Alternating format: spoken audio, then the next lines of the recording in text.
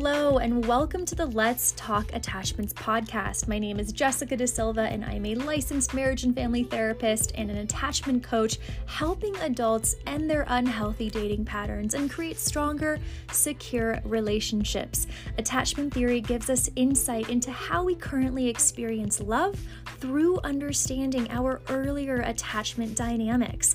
I created this podcast as a safe space to share stories and insights on different aspects of attachment so that you can better understand how this manifests in your own life.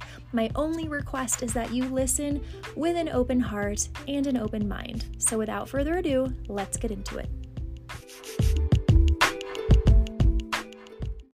Before we get into this conversation, I wanted to pop in here and let you know that I'm offering a one-time 20% discount on my digital course, My Secure Self Academy. We recently had a glitch in our system, and so to compensate for the inconvenience, I'm extending this one-time coupon. So if you have been eyeing this course, this is the best time to take advantage as you get a $200 discount.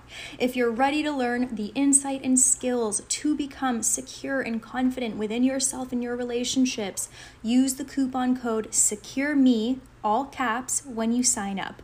The link and coupon code are in my show notes.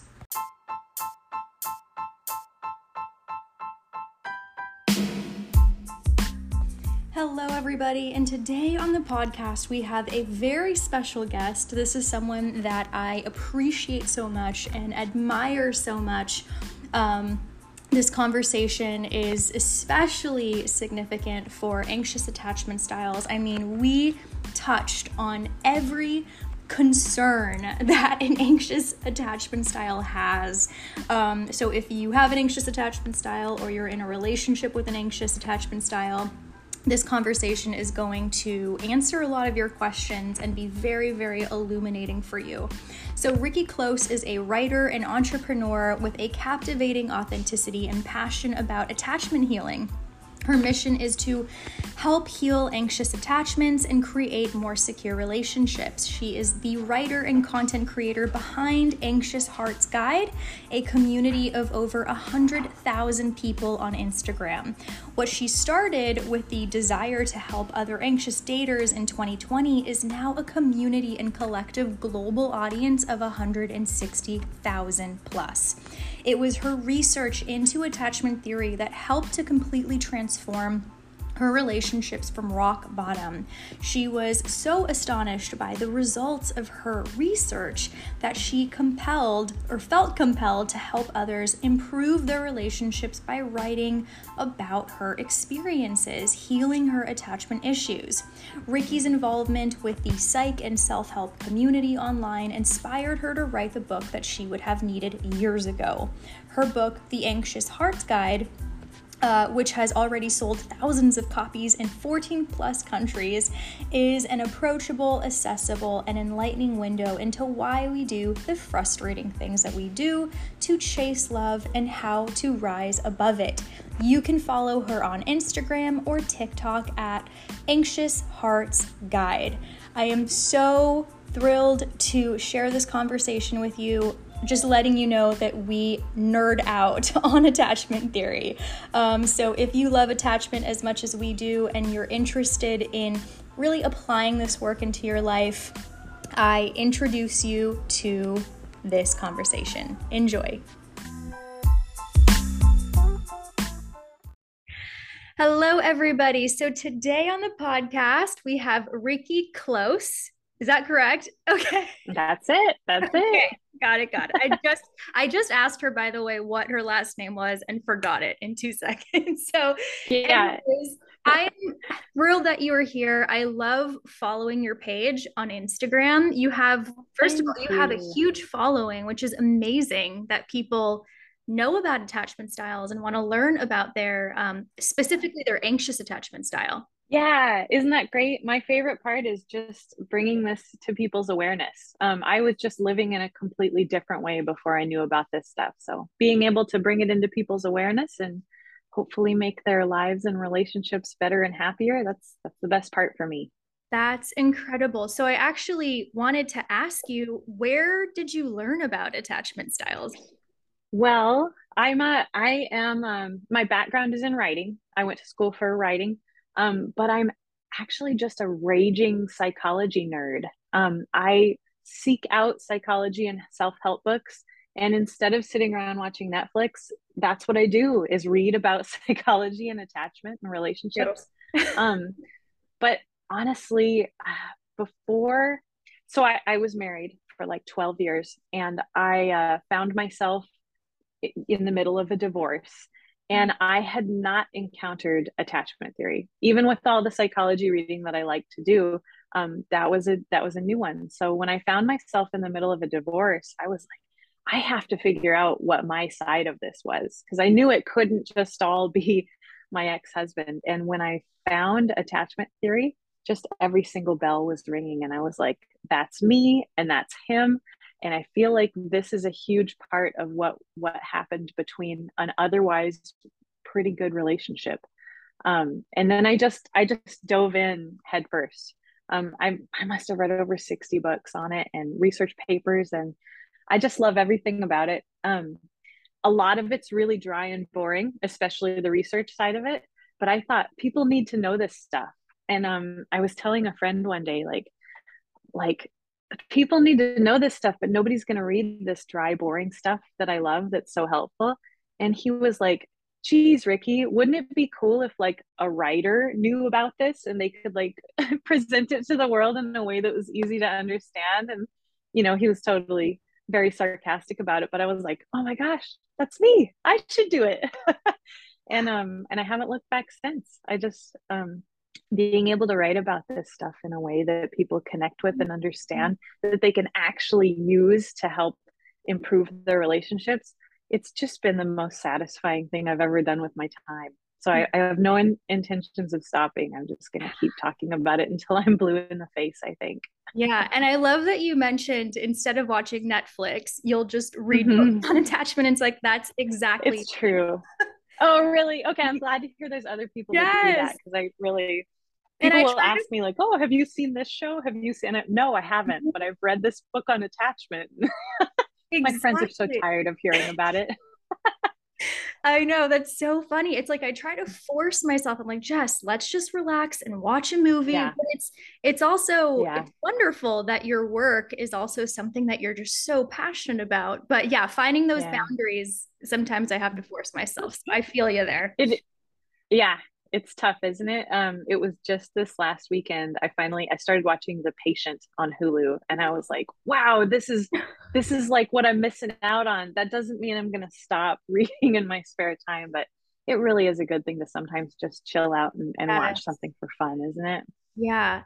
And so I'm curious about your marriage. I was actually married as Oh, well I married at 19 years old and divorced at 21. yeah, So my yeah. relationship history has been very unstable in a lot of ways, but Yeah. I'm curious with you, was your relationship dynamic the classic anxious avoidant, or what was your It, experience? you know, I think it was. It's hard. I have to dig really far back to remember the early days. Because I met my ex-husband when was I 19? We didn't get married right away, but I think I was 19 when I met him too. So that was like a college thing. We were both very young, and then we did what you do after college, right? I found a spouse, and now we get married, and now we have a child, and we were following what we thought we should do. Neither one of us with any sense of what a healthy relationship looks like, or what you're supposed to be bringing to a relationship or working on yourself. We just, neither of us knew at all. So I think things were really, really good until, real life started happening. Having children is tough. That brings a whole new dynamic into a relationship. We moved a lot for his work. That's tough. And we moved to places where neither one of our families were. That's tough. So when the stressors started coming in, neither one of us had any kind of healthy coping mechanisms or ways to reconnect or ways to process how we were feeling when we felt disconnected. So, over the years, all those things kind of chipped away at us. And yeah, it wasn't until it was too late that I really started to find the pieces that would fix that. So I Wow. definitely, as you know, divorce is so painful.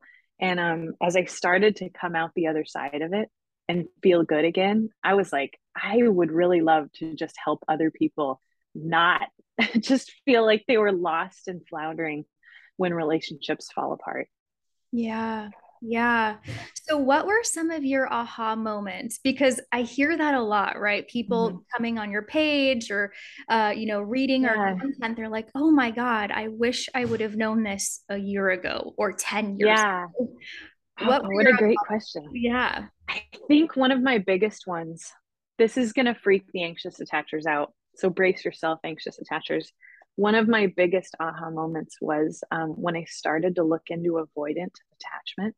Mm. And I realized that those people have feelings too. And I know that sounds terrible, but I spent a good portion of the divorce process like justifying all the ways that I felt by like, well, clearly this happened because my ex-husband doesn't have emotions. And that was like so wrong. It was so wrong. When I learned more about avoidant attachment and how it was really the other side of the same coin, gaining that empathy for him and what he must have went through really helped me see my part of how I had, how I had contributed to the divorce too. And yeah, that fueled my fire too. To I wanted to tell people like, and I try to do this in the nicest way possible, but I think there's a lot of tough love on my page. Like I know you're hurting, but like a huge part of getting over this is realizing the part that you're contributing to it. Yes. And I think that's so important, owning it. It gave me a lot of my power back too, because then I stopped feeling like a victim. And I was like, gosh, if I was such a big part of this, that means there's a lot that I can do to make this better in the future for myself and for my partners too. Oh So my that God. was great. I am so glad that you mentioned Mm-hmm. the tough love in the sense of I Mm-hmm. want you to look at your patterns, right? Because we are the Mm-hmm. common denominator in all of our Absolutely. relationships. Mm-hmm. So, and it's tough. It's tough to not point the finger at others and be like, well, what am I contributing to this situation? How can I change? Yeah. Am I attracting Yeah. people, right? Or Mm-hmm. Mm-hmm. so that's incredible. So tell me, how did you start changing? What were some things that you did to kind of look at yourself and make some of these changes? That's another good one. I think I am a prolific journaler, and I know that journaling is not for everybody. My writing background, it's like, of course, I'm a prolific journaler, but realizing that I had never really taken any kind of a good look at what I actually wanted or needed, um, that was huge. Yeah. It was really hard. I mean, even now I'm like thinking back to that self that had no idea what she wanted or who she was. That was maybe the first building block to getting over all of this. Was just learning how to sit down and write about what I actually wanted and what I actually valued and who I was and who I needed somebody else to be. All those things I had historically just let other people define for me. Yeah. And so figuring that out was massive. I want to say the next part of it was learning how to communicate that, because it's one thing to sit with yourself in your journal or your lists of all the things that you need, and it's a totally other ball game to be able to tell somebody else that, because that's like a scary Oh moment, my God. what if the things Terrifying. that I say, like, what if I never hear from them again? What if I want too much? That's a question that I get all the time from the folks on the account. Um, those were both very big. And a couple of books that really paved the way for that. I think Difficult Conversations, I want Mm. to say that's by Douglas Stone, was probably one of the biggest turning points for me. Um, because just learning how to identify uh, the feeling that I need to talk about something tough, and then he gives you ways to talk about it that aren't so terrifying. He gives you ways to deal with it when you get responses that don't feel that great. Learning how to do that was massive. Honestly, if I had done nothing other than just read that book, I might still be married. Because just knowing how to communicate things that are uncomfortable is just such a huge piece of the pie. Yeah, and thank God for these books. Thank Oh my gosh, I know. I know. Can you imagine? I don't know where I mean, God. I loved my therapist. He was another, let me throw him in as a huge part of what got me through this too. But having having a guide like that, I was always a really good student. So Mm, having a book or lots of books to teach yeah. me how to do the things that I didn't learn in childhood. Um, yeah, it's massive. Yeah, and so much research also indicates, and just what I've seen too, and working with clients is that anxious Hmm. attachments, and by the way, I see avoidance too. Like I have clients that are avoidance who Oh, want to sure. become secure people, but It they exist. They they exist. Yeah. yes, and I wanted to touch on that too, that you're Hmm. right. They are humans and they have Hmm. emotions, and it's They just do. that they respond to their anxiety differently, right? They Hmm. respond to their anxiety oppositely than the anxious attachment, which could come off cold and could come off mean. Sure. But Hmm. I love that attachment theory gives us that inside look of what's actually going on underneath. So I Yeah. appreciate you mentioning. It yeah, I've often thought that a lot of the writing on attachment theory gives avoidant attachers the words that they don't have themselves. I love that. It's one of the things I love most about my good friend, the loving avoidant. That page, it's like all the things that my ex-husband and even my current partner who's avoidant could not, cannot say for themselves. And Wow. being able to look, peek into their brain like that, it gives me so much empathy for what they're, and that empathy is one of the things that allows me to slow down and talk to them and deal with them in more compassionate, helpful ways Yeah, and not take things so personally also. right. Oh my, the taking things personally has been huge. My partner, Yeah. he's secure, but he has avoidant Hmm. tendencies. And just having that Hmm. insight is so helpful because Yeah, I know that, okay, his space doesn't mean that he doesn't want to be with me or he doesn't love me absolutely. anymore. It's just his way of operating, and that's okay. Yeah. So Hmm. man, it makes a tremendous difference to Doesn't it? know these attachment styles. Yep. I I have to interject and say I absolutely love everything that you write about attachment in your posts. And I was wondering if there were any books that spring to your mind that were particularly like this is a book that really like lit you on fire for Yeah. understanding and wanting to communicate more about this stuff because you seem just as passionate about the attachment stuff as me. Yeah. I mean, well, so my book for communication that I really like is Hmm. Nonviolent Communication by Marshall Oh yeah, Rosenberg. that's a classic. That's a classic. Yes. Yeah. Love that book because he talks about Hmm. needs. He talks about human needs. Hmm. And my entire approach is just understanding human needs. I mean, that's Hmm. essentially what it's all about. But Hmm. I mean, I'm sure you've read Power of Attachment by Diane Hmm. Heller. Hold Me Tight. Yes. That's a good Yes. one. Yeah, I would say those really sparked my interest and helped me understand attachment theory on a deeper level. Yeah. Awesome. I always have to, I'm such a fangirl for Stan Tatkin. I have to throw him in. Stan Yeah. Tatkin's Wired for Love is Yeah. another one of my favorites, mostly because of the very compassionate way that he deals with avoidant attachment. Because I Yeah. know a lot of folks ask me, like, when their avoidant partner is open to learning about stuff, they're like, what book should I give them if they want to learn more about this? And I'm like, not attached, don't do it. Oh, Right. yes, I know. I know.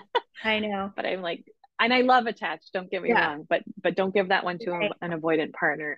Stan Tatkin's Wired for Love, just the way that he explains things in such an approachable and compassionate way is a Yeah, great and I one. love the neuroscience too. The neuroscience, Yeah. there's a lot of Hmm. science in that book. A um, ton. Yeah. it's great. It's great because I mean, that's really what we're learning is how the brain is operating, how our attachment Yeah. system operates. Yeah. I need I to read on that. that note, Mhm. yeah, it's worth a reread too. on that note, the neuroscience behind all this attachment stuff also helps me to stop taking things so personally. I used to worry that needing too much, which I was convinced I did need too much. I worried that needing too much meant that I was inherently unlovable and all, Mm. you know, all that junk. When you learn that there's actual like neurons firing when they shouldn't be, like when you figure that out, you're like, gosh, I'm not unlovable.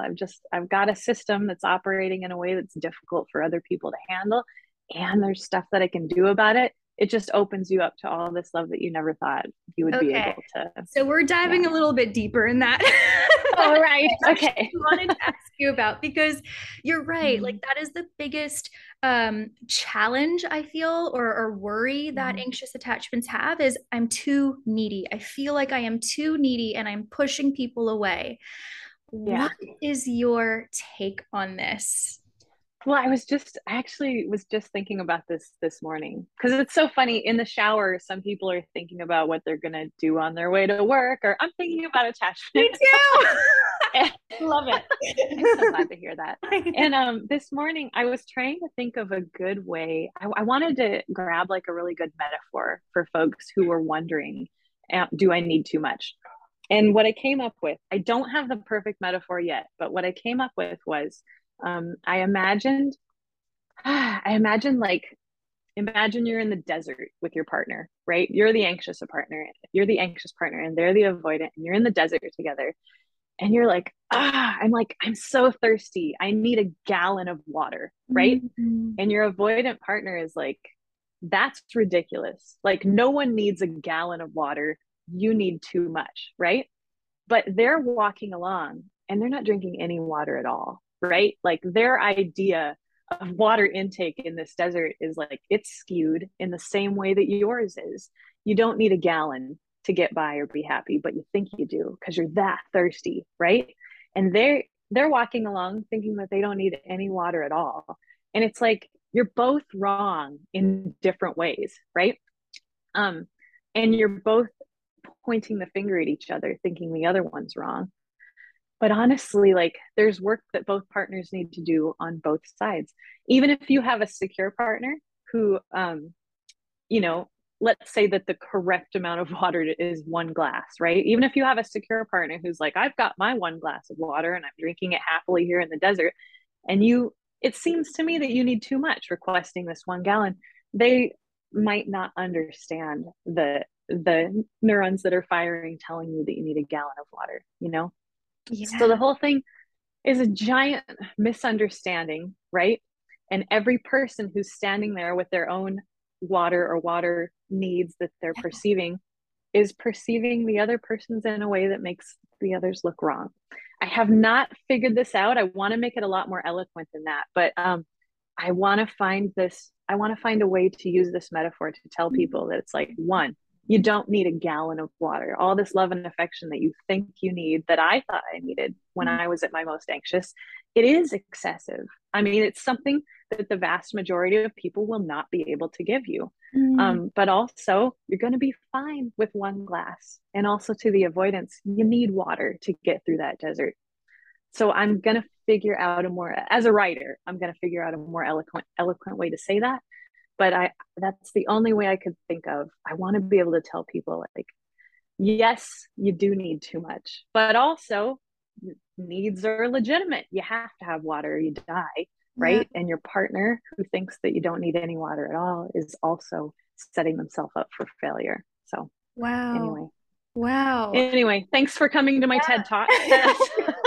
No, I Yes. love that because it's Mhm. this topic of needs, right? Like, okay, Mhm. what is the correct amount of water? Right? What is the Right. correct amount of needs? And there is no correct amount of needs. It's No so correct. subjective. Right. It's Right. so There's no correct, subjective. but for sure you can get too far on either end of the spectrums because you have too Yes. much water, you get super sick, and you have no water at all, you're definitely not going to make it. Ooh. So the answer is somewhere in the middle, but it's also like what you're seeing your partner requesting or needing is probably skewed, based on what you think is the Yeah, right way too. for That's sure. tough. It So makes, then, oh yeah, go for it. oh, good. I was going to say, so then from there, people ask, well, what do I do with that? Right? Okay, I understand that maybe it looks to me like I need more than I actually do. What do I do with that? And they don't want to hear it, but you communicate with somebody about what's the happy medium that we can share, or that we can pool our resources together. Maybe you can learn to see, just take one glass and see how you feel. Mm. Maybe we can talk about how that feels, or maybe I can share some of mine with you, and when you don't have enough. And Yeah. anyway, I'm still working on all of that. No, I love Hopefully it. that'll make it into the next book. I, I love it. It reminds me because I've been pondering this as well, right? Mm-hmm. I mean, I fall more in the fearful avoidance spectrum, but like Oh, I really? oh yeah, but yeah, I'm all over the place. That that actually makes a lot of sense. I feel like the fearful avoidance that I talk to have such a finger on both Yeah. elements that they're able to see the whole thing very clearly when they do research about it. Ricky, it's a blessing and a curse. It's a blessing and a curse. Absolutely. Yes, that's a perfect way to For the say it. work, yeah, for the work that I do, it's good because then I Mm-hmm. can help both people or Yeah. all the people involved. But yeah, it's quite complex. But what Mm-hmm. I was saying with that though, in terms of needs, because I've been thinking about this so much, with myself as well, is it reminds me of this quote from John Bowlby, that we're Mm-hmm. only as needy as our unmet needs. I love that one. I love Yeah. that quote. I love that quote. Yeah. And what I realized is like, okay, I have more needs than some other people, right? I desire Mm-hmm. more water than, let's Right. say, my Right. partner. And that's okay. And That's that's okay. okay. Yep, that is Mm-hmm. totally okay. But also, how do I meet, how do I find that water myself? Like, yes, I Yeah. can depend on him Yeah. to share a little bit of his water, maybe, but how do Mm-hmm. I find this water myself? So it's helped me Mm-hmm. really become more, I mean, interdependent, but more Mm-hmm. independent than codependent. Like it kind of Yes. moved that pendulum for me a little Mm-hmm. bit. So I don't feel as needy anymore, but probably because I've learned to meet my own needs more, if that makes Fantastic. Yeah. sense. That's the work. No, that's the work. Yeah, it is. Yeah. It's especially the work for the anxiously attached too, because Yeah. we're extraordinarily bad at meeting our own needs when we haven't done any looking into this stuff. Yeah. And like what you were saying too, we don't realize that if we look around a little, we can find springs, we can find little hidden water stashes, and we can create water from nothing sometimes too. Oh, for We don't sure. know that we have that power at our most anxiously attached. I But love you that. have to find it. You have to go looking for it.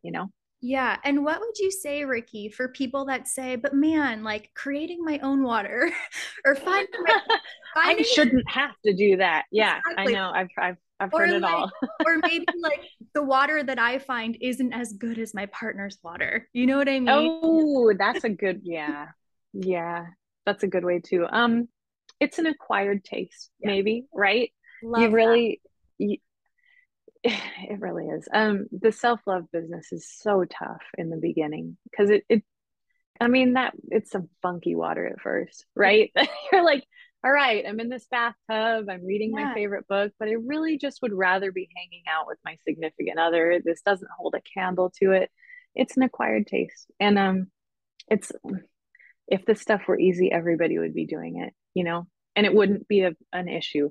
It's hard to learn how to provide some of your own needs to yourself. And Mm, it should be comforting to hear that you shouldn't have to. It's a wonderful human thing to want to be in relationship, and it's a wonderful human thing to get some of our needs from other people. Um, yeah, it's just hanging out on too far hanging out too close to either end of the spectrum is where we run into trouble. mm, And that's where we need to learn how to get some of this stuff met ourselves, mm, or for the avoidance to learn how to let somebody else meet some of our needs. So Like, you're it's good speaking of, stuff. yeah, and I love that you mentioned it's an acquired taste. Like that's It is. that's really comforting. That's really comforting Yeah, to know. yeah. It Yeah. should be. It's like the self-love, it's gonna suck at first. It really will. It did for me anyway. I don't know anybody that starts doing this stuff going, this feels great. I'm just gonna keep going like this. No. It's supposed to be hard at first. It gets easier and easier. Um, a great example from my own past was right when I got divorced, I was terrified of being alone. Yes. I must have spent every single free evening either hanging out with friends or going on dates or on the phone with my sister. I could not be alone with my own thoughts. Um, and then little by little, I challenged myself to try it. I remember the very first evening that I was like, I'm turning my phone off. I'm going to spend this evening by myself. I like cooked my favorite soup. I put on a movie I was excited to watch. And you know what? I still hated it. I still hated it. I was so lonely. But I thought, this is important. I'm doing it again. Right. So the next week, after another bender of trivia nights and hanging out with all the friends I could find, I tried it again. And because I knew that it wasn't going to kill me, I was like, I could find little pieces of it that I enjoyed, you know? And then the next week, there was even more of it that I enjoyed. And then I was able to tailor it. Like I suddenly got better at cooking soup and Yeah. it became something that I really looked forward to. And now I don't want to say I'm an introvert, but I love that alone time now. I love it. And I couldn't have said that a few years ago when I started all this. So, Wow. Wow. I That's mean, so cool. right. Isn't that cool? And people are like, oh, you must have just found a partner who's with you all the time. No, it's the same partner. It's the same guy I've been dating this whole time who needs the same amount of time away from me. And now, you know, in the beginning, when he wanted to go off hunting or something for a weekend, I would just lose my mind. I'd be so lonely. And now I'm like, get out of here. I got soup to make. I got books to read. Yes. Yeah, same person, same partner. Yeah. The only thing that's changed is in my head and how I feel about it. So it's possible. I love that. I love that because the feeling of loneliness is what scares people so much to, It's terrifying. yeah, Yeah. to being alone and or leaving a relationship that isn't working for them or Yeah. whatever it is. But what was I gonna say to that? Anyways, I experienced the same thing, the same exact thing as you, where I would always want hmm to be with people. I was very hmm codependent in my relationships, but obviously I would deactivate a lot when I feel threatened. Uh, Oh, sure, that fearful avoidance side. Yeah. yeah, but uh, when I had my last breakup, it was a really, really toxic relationship. I was like, I am going to hmm force myself to go to a random country, like the most foreign country to me. I went to Awesome. Vietnam. I had nothing. Oh, Beautiful. cool. It was Yeah. beautiful, but I've heard that. Yeah. I had no idea. I just, it hmm was, yeah, I just picked a random country and I was like, hey, we're going to go to Vietnam. But it was to hmm force myself in a way to show myself that, Jess, I could do this by myself because I was so dependent on like a guy Yeah. to keep me safe and protect me, hmm protect me in this world. Oh, And I I'm love just that. like, yeah. So I love that you say I survived. hmm I was alone. I put myself in these uncomfortable situations, but it hmm proved to me that I can survive. And then with time and practice, you actually hmm started to enjoy your alone time. hmm Yeah. Yeah. Right. At first it's just surviving. And then I bet if you were to travel alone to another country now, you'd thrive. Yeah. I mean, yeah, you would find ways to improve it and suddenly it would become something that you love. So Yeah. I think I don't know if I would thrive still. I have to do it a couple more really, times. okay. Right, right. That's Yeah. It was it's not scary. instant, but Yeah, but it was really scary. You're right. Like the yeah. discomfort, there's a lot of discomfort, but it's really to prove Mhm. yourself that, man, I can do it. And there's so much empowerment in that Yeah. process. So much empowerment. Yeah. Yeah. that that there is a huge part of the anxious work also, learning that we can depend on ourselves and make it through uncomfortable difficult feelings. We tend to use other people to get us through that stuff as anxious attachers, and we don't need them. That's not to say that we don't need anybody, we do, but using one or two people as the life raft that gets us through difficult situations is the anxious way, and it doesn't have to be. That's Yeah. not how it has to be for us. Yeah. So tell me, Ricky, what are some ways? I know that you've already mentioned some of the things you do, but what are some Mhm. ways that you meet your needs? How do you meet your needs? Hmm. That's another great question. Let me think. I have to dive into myself here. Yeah. This is gonna sound cheesy. Brace yourself. I'm probably gonna listen back to this later and regret saying it. um my I love languages. I know not everybody's into them, but I think they're a great way to learn about our needs, right? And my number one love language is touch. That's a really tough one when you have a partner who's gone or distant, right? So I remember in the beginning when I was like learning about this and knowing that I had to meet some of my needs, I was like, when I'm feeling really lonely, I'm literally going to give myself a hug. And I was like, Mhm. this is the dumbest thing I've ever heard. Like, I started out skeptical because I'd read about it. I was like, this is never going to work. And I spent a solid week where I thought every single time I feel lonely, I'm literally just going to wrap my arms around myself and just stay like that until I feel better. And I got to say, it worked. I mean, and yeah, like I said, I know that sounds really cheesy, but No. identifying the thing that you need and really just giving that to yourself until it works. There's a lot to that. My other love language is words of affirmation, and I would send myself the text messages that I wished that other people were sending me. And that also started out being something that I thought was so cheesy and would never work.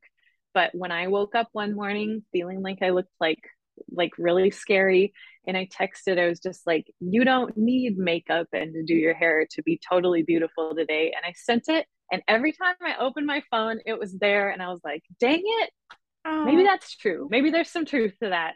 I would wake up and be like, let's take ourselves out on the date that we want to go on tonight. And I was like, dang it, me, that's a great idea. And it was cheesy. The self hugs and the self messages, they were super cheesy. But I gotta say, I can't believe it. But that stuff works. It yeah. really does. Um, I have the most amazing friends, platonic friendships, and when I would tell them, like, hey, I'm struggling. Can we just talk about some things that we like about each other? Can we just like text back and forth? They were always like, yes, that's amazing. Learning how to get some of that affirmation and good feelings from platonic friendships. My sister's awesome. She's like my biggest cheerleader. She would always send me like a, hey, you're the best. And Mhm. so learning how to get some of that stuff from platonic and familial relationships is very helpful too. Yeah. So it's not just all self hugs. You can go ask your best friend for a hug too, your grandmother, right? There's all kinds of people that I don't know. Anxious attachers put all of our eggs in that romance basket, and it Yes. doesn't have to be, you know. Yeah, it So doesn't. that was big. It's an Go acquired ahead. taste. No, It self-love is an is. acquired taste. Yeah. And getting a hug from your best friend, even though you wish that it was your significant other hugging you, that's an acquired taste too. We can learn that the love doesn't all have to come from one certain place in order to make us feel like we're worthy of it, you know? 100%, which actually makes me think of, by the way, you guys, Ricky is doing amazing because I didn't send her any questions to prep. This Oh, is thanks. Oh, you've let them in on our secret. They think this is all rehearsed, and it's no, not. This is yeah, by the this seat of is our pants. I know. So I just letting everyone know because man, I just love all of your answers and I just love how fluid they've all been. But I'm so curious to know because this is also something I get asked a lot is, Mm-hmm. we can get really comfortable too with learning to meet our needs. This is something that I've thought Yeah. about as well. I've gotten really good at meeting my own needs. Mm-hmm. So when you're in a relationship with somebody, how do you know if they are meeting enough of your needs or Mm. if it, I mean, what would you say to that in terms of needs? Like, how do you know if your partner is meeting enough of your needs? I guess in your Sure. experience. Yeah. Yeah, that's a good one.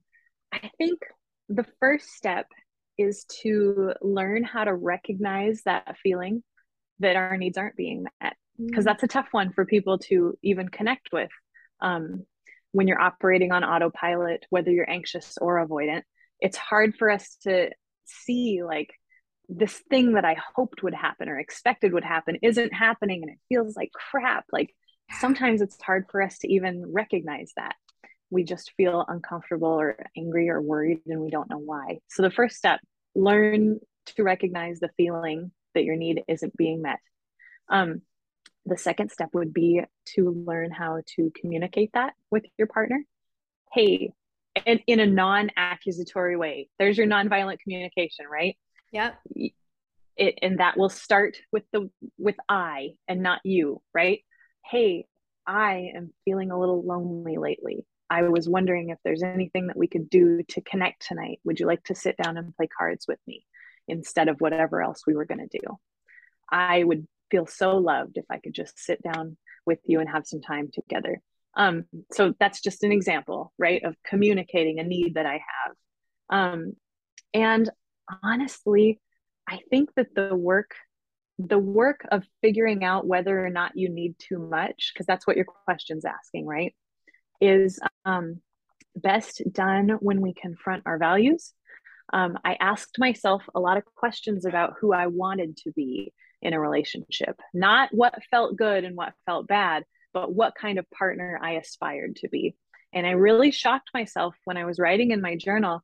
I want to be the kind of partner who can let my partner go off on a weekend and truly be hoping that they have a great time and Mm. not worry about, gosh, when are they getting back? When am I going to feel good again? I wanted to be the kind of person who didn't need 7 days a week of my partner's time. Mm. And so, even though that felt awful in the beginning, that was a value of mine. And knowing that it was something that I aspired to made it easier to work toward. Mm. I really think, like with the water metaphor, there's no right amount there. Um, Yeah. so don't fall into the trap of thinking, what's the correct way to do this? You know, my personal values were that I wanted the kind of partner who was around most of the time, which is a perfectly normal, traditional way of being in a relationship. But I knew that I didn't want to be the kind of person that needed someone 7 days a week because that didn't leave any room for me. And I didn't want any room for me when I made this decision, but I knew that that was a healthy thing that sounded like something that I valued, Wow. even if it wasn't what I wanted. I know that sounds strange to be able to have wants and values that are separate from each other, but Right. that's important. That's my head exploding for the folks that can't see Yes. us right now. That Yeah. sound. Um, I I love forget that it's only you and I who can see each other. Um, so that's tough. I think when even when people are on the account asking me, do I need too much? What's a normal amount to need?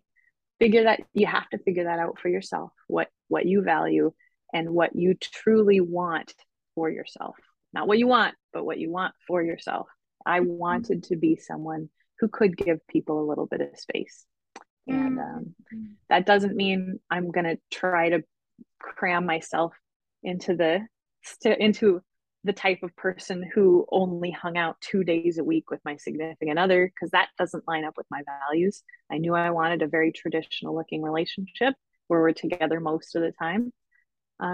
Yeah, that was really wordy. That was a No. very verbose way of answering that, but I think, yeah, Yeah. I hope that connects with your audience there. You need to sit down and figure your values out for yourself. They might not line up with what you actually want, but you can value something for yourself and for a future partner or your current partner, Yeah. and then work toward that. Yeah. No, I love that. I love that there's no right answer to that. Yeah, It's so subjective again to the person. These things are very, very unique to yeah, yourself, your personality needs, your relationship needs. So there's absolutely. no right answer to any of that. And then that's why we have to stop also comparing ourselves to Yeah, other yeah. Hey, relationships. comparison's the thief of joy, right? we can't be joyful when we're in comparison.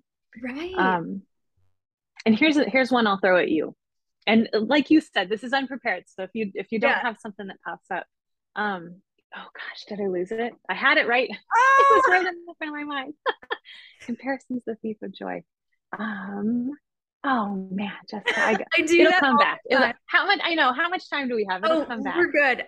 I mean, we Okay. have all the time. Yeah. Okay. Great. But what I was gonna say to that though is because I know that I get caught in that trap Mhm. of comparison where Yeah. I'm like, wow, well, it seems like their relationship, there's so much affection and there's so much gift Mhm. giving and there's so much affirmation and whatever Yeah. quality, all the love languages. And I'm like, Mhm. hey Jess, how Mhm. are you feeling? I have to check in with myself, you Yeah. know? Yeah. That's something that most insecure attachers do not do. They don't do that at all. They're looking at other people for how should I feel or how should I be acting in this situation. Yeah, A and that return to the self is necessary there, and it's tough. 100%. And that was actually a lot of like my healing journey was, hey Jess, how do I stop looking Mm-hmm. for validation outside of me and Yeah. reassurance outside of me and Yeah. ask myself, how do you feel Mm-hmm. or how do I feel about this? Mm-hmm. What do I It's need? big. It's huge. Yeah. Okay, I think I got it. I think Yes. it's come back. Okay. So how do you navigate this? So you in the spirit of comparison, you're looking and you're seeing these relationships with all the gifts and all the affirmation. How do you personally combat the fear that the things that you've decided you value and want might be too much for your specific significant other? So you've Ooh, decided that the things that you want, you feel good about, that's who you want to be, but it might be too much water to ask for from a partner, especially one who leans slightly avoidant. How do you navigate that? How do you navigate that fear? That's the that's a good question. That's a one. big one. That's a really, really good one. And Mhm. trust me, I have pondered on this Mhm. a lot. Yeah. So it's interesting because I have a lot of that anxious in me. I am a Mhm. big, I mean, he's a giver too, but I'm a Mhm. giver in terms of nurturing, in terms of Mhm. thoughtfulness, in terms Mhm. of Mhm. like anticipating people's needs. Whereas he Yeah. isn't. He's just not Sure. in tune with that. And I've Mhm. had Mhm. to answer your question, I've had to learn to understand that and accept those Mhm. differences. Perfect. I love that. Um, yeah, so that's been really huge. However, I still have those needs. Like I still have Mhm. um like the need for the thoughtfulness and the need Mhm. for just like care, like this nurturance that Yeah. he's not, I don't want to say he's not very good at, but because he shows love in so many different ways, and I've learned to appreciate and recognize that. Yeah. But what I have had to do, Ricky, is just learn that it does not come natural to him, and that Mhm. I just have to request more of that from him. Awesome. Yeah, Awesome. and I love that. it's not his first language. It's not his Yeah. first Yeah. language. So I have to be okay with the fact that it's his second language. You know what I mean? Yeah. Fantastic. So I love that. So to sum up your answer, it would be like understanding about your partner's capabilities and challenges, and also standing up for what you know that you actually need. Yeah, fantastic. Those are Yeah. excellent. That was a perfect answer. Awesome. Yeah. But I gotta say though, like I'm still learning. I'm still navigating those waters Yeah, for sure. it's an art. I think it's an art. I really do. And learning to not be, you don't want to be making excuses for someone, because that's what I used to do too. Like, oh, well, this is challenging for my partner, so I'm not going to push them on this. You don't want to do that. So learning how to strike a balance between this is challenging for them, so I'm not going to ask them and I'm going to demand it. There's a happy medium in the middle that we really, it's an Yeah. art getting It there. really is. It's such an art because Mhm. you question like, okay, but is this enough? Is there something Mhm. better? can I actually, and here's my fearful Ooh, avoidant. yeah, Here's my fearful yeah. avoidant. Like, Oh, is sure. there something better out there? Or is there someone that Hmm. can actually meet all of these needs? You know what I mean? Yeah, And I think that's that's tough. just, I, I like I like to think that everybody asks themselves that. I hope they do. I I hope hope so I'm not too. weird in that. Okay. Yeah. If I we do, really, if we if do, I we am do, sure. everybody must, right? Yeah. Well, I'm sure there's some weirdos out there who are like, I just know this is the only person that's my soulmate. Those people must exist, but I would bet they're in the minority, in the extreme Yeah. minority.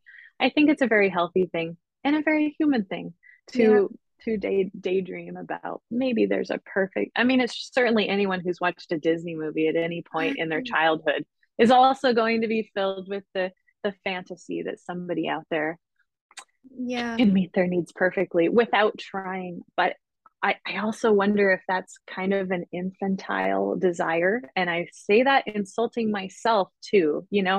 Everybody wants things to be easy. We all want to be in the relationship where no one has to try, and our love languages are exactly the same. And I really think that kind of thinking does not support the wonderful fact that relationships taking work is kind of a cool thing too. Yeah. The idea that two people are putting in effort to understand this totally different human being with different needs and preferences, like that's a wonderful thing. That's like the essence of love, isn't it?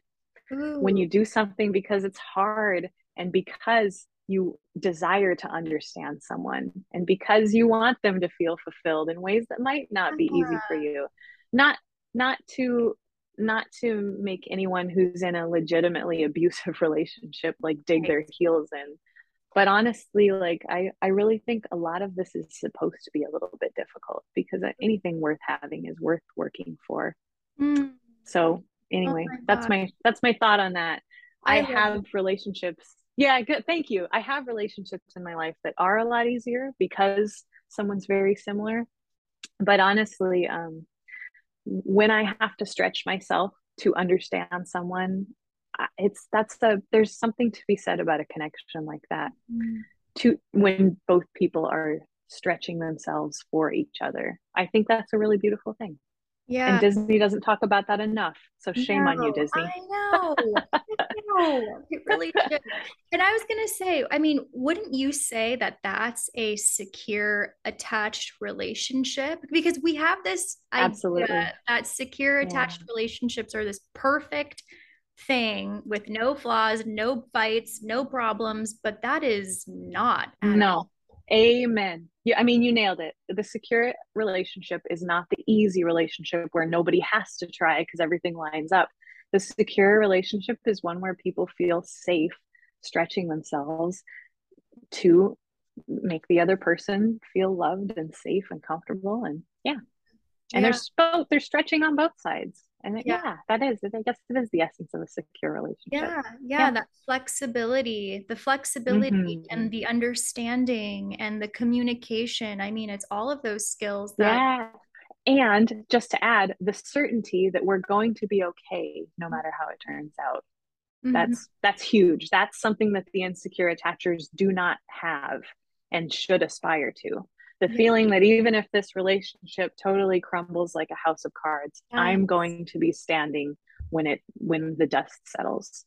yeah, yeah. And that's why it's so good to practice being alone sometimes, even if you're in a Exactly. relationship, like practice Exactly. Yeah. alone, because then it's like you Mm-hmm. said, you're just providing your brain with evidence that, hey, we Mm-hmm. survived. So if something Yeah, does I can happen do it. one day, yeah, I can do it. I'll Yeah. be okay.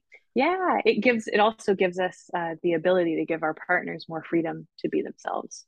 I mean, it combats that enmeshment. Yes. Oh my gosh. Thank you for your words of wisdom. I guess my last question here is, because we're all, striving to become more securely attached is obviously a goal that a lot of us have. Um, Hmm. I mean, would you say that, where do you feel like you are doing all the work that you've been doing, coming as far along as you have? Hmm. Would you say that you still have your anxious tendencies? and they, you just have different ways of responding to it. Like, I would just like a realistic answer so people can Sure. relate to your Yeah. experience. Yeah. Yeah, that's a great question. Okay, and let me see. I don't want to think too much about it because I want to be as honest as possible. Um, I absolutely still feel echoes of the very strong anxious thoughts and feelings that I used to have. I want to call them echoes though because I hear them. I don't believe them anymore. I used to just hear them and feel them and I would just buy into them wholesale. And so I want to say, from your attachment reading too, that this stuff's programmed very, very young in us. Those are some really hardwired things that are happening. But um, when we don't believe that little voice anymore, um, it doesn't affect us nearly as much as it used to. So I will send my partner a text message, and God bless him, he's the worst texter I've ever met in my entire life. And the text that will come back, it'll have no emojis, right? Maybe it'll be like a single word and it feels kind of dismissive. And you know that the first thing that my brain whispers to me is he hates you. Why is he even in this relationship, right? But in the past, when I would hear that and I would believe it, and my whole nervous system would speed up. My heart would start beating. I would feel like I was choking. When you don't believe that from the get go, you're able to choose a different response. So my body doesn't wind up like it used to. I look like 100% more laid back than I was because I am. I do still hear those things. That's the first place that my brain goes. But now I have all these tools for dealing with that. I will see a text message like that. And after I hear that anxious whisper, I will tell myself, you know what? He's probably busy. Mm. And I know that he still cares about me because he made me coffee this morning exactly the way that I like it. If Wow. this text message hurts my feelings, I know that I'm now able to tell him, hey, that felt a little short. In the future, like maybe just send me a silly emoji if you're only busy enough for a few characters, right? I have ways to communicate and ways to reason.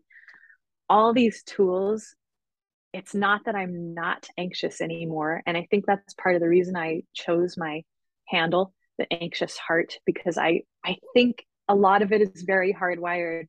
But when we have the tools to deal with it, it's not driving the bus anymore. And we're not feeling that wind up that was so detrimental to how we acted in relationships in the past. Oh my gosh. That's earn secure in a nutshell. Yes. Earn secure attachment. Yep. And Mm-hmm. you just spoke right to my soul, by the way, because that's Excellent. and I love how you mentioned it's an echo. It's an Mm-hmm. echo Mm-hmm. now. So it's still Yeah, very much there, it's right? there. It's Yeah, yeah. there. It's just that, now you respond differently to, Mm-hmm. the echo or whatever Yeah. the situation, the challenge that comes up. Mm-hmm. There's Um, tools in my belt that weren't there before, and I yes. can pull those out and zap yeah. Yeah, I love it. And I always used to make so much fun of like, oh my gosh, the tool belt. Yep, Oh, let's I love it. the tool belt. I'm sticking with it. I love the tool belt I metaphors. oh my gosh, I have my tools now. I got my Mm-hmm. toolbox. And it's thank God for that. And thank God that Yeah.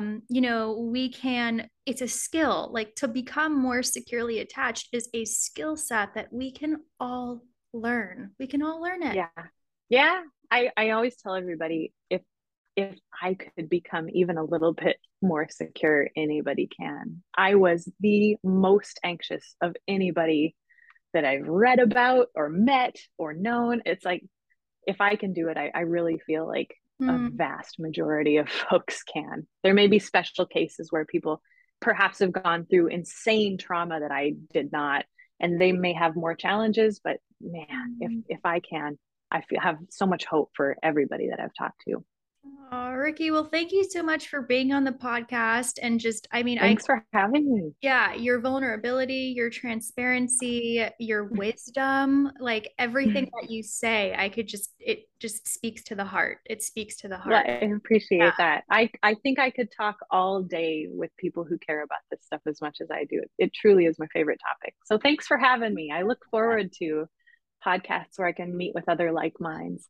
I love it. I love it. And where can people find you? I know you have a book, you have your amazing I Instagram page. do. Tell us more. Thank you. Thank you. Yeah, I spend most of my time on my Instagram. It's at Anxious Hearts Guide.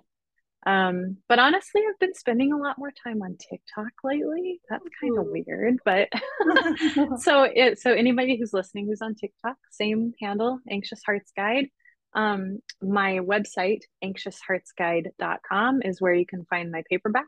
I'm on Amazon for the Kindle folks. I have three actually, never mind. I have three new book projects in the works. So 2023 is going to be a very big year for me. So if you guys, if the listeners here, if you like my writing, keep an eye open because there's a lot of good stuff coming out.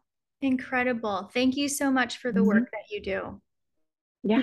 Thanks for having me. Thanks for spreading the word too, because I'm such a huge fangirl for your posts.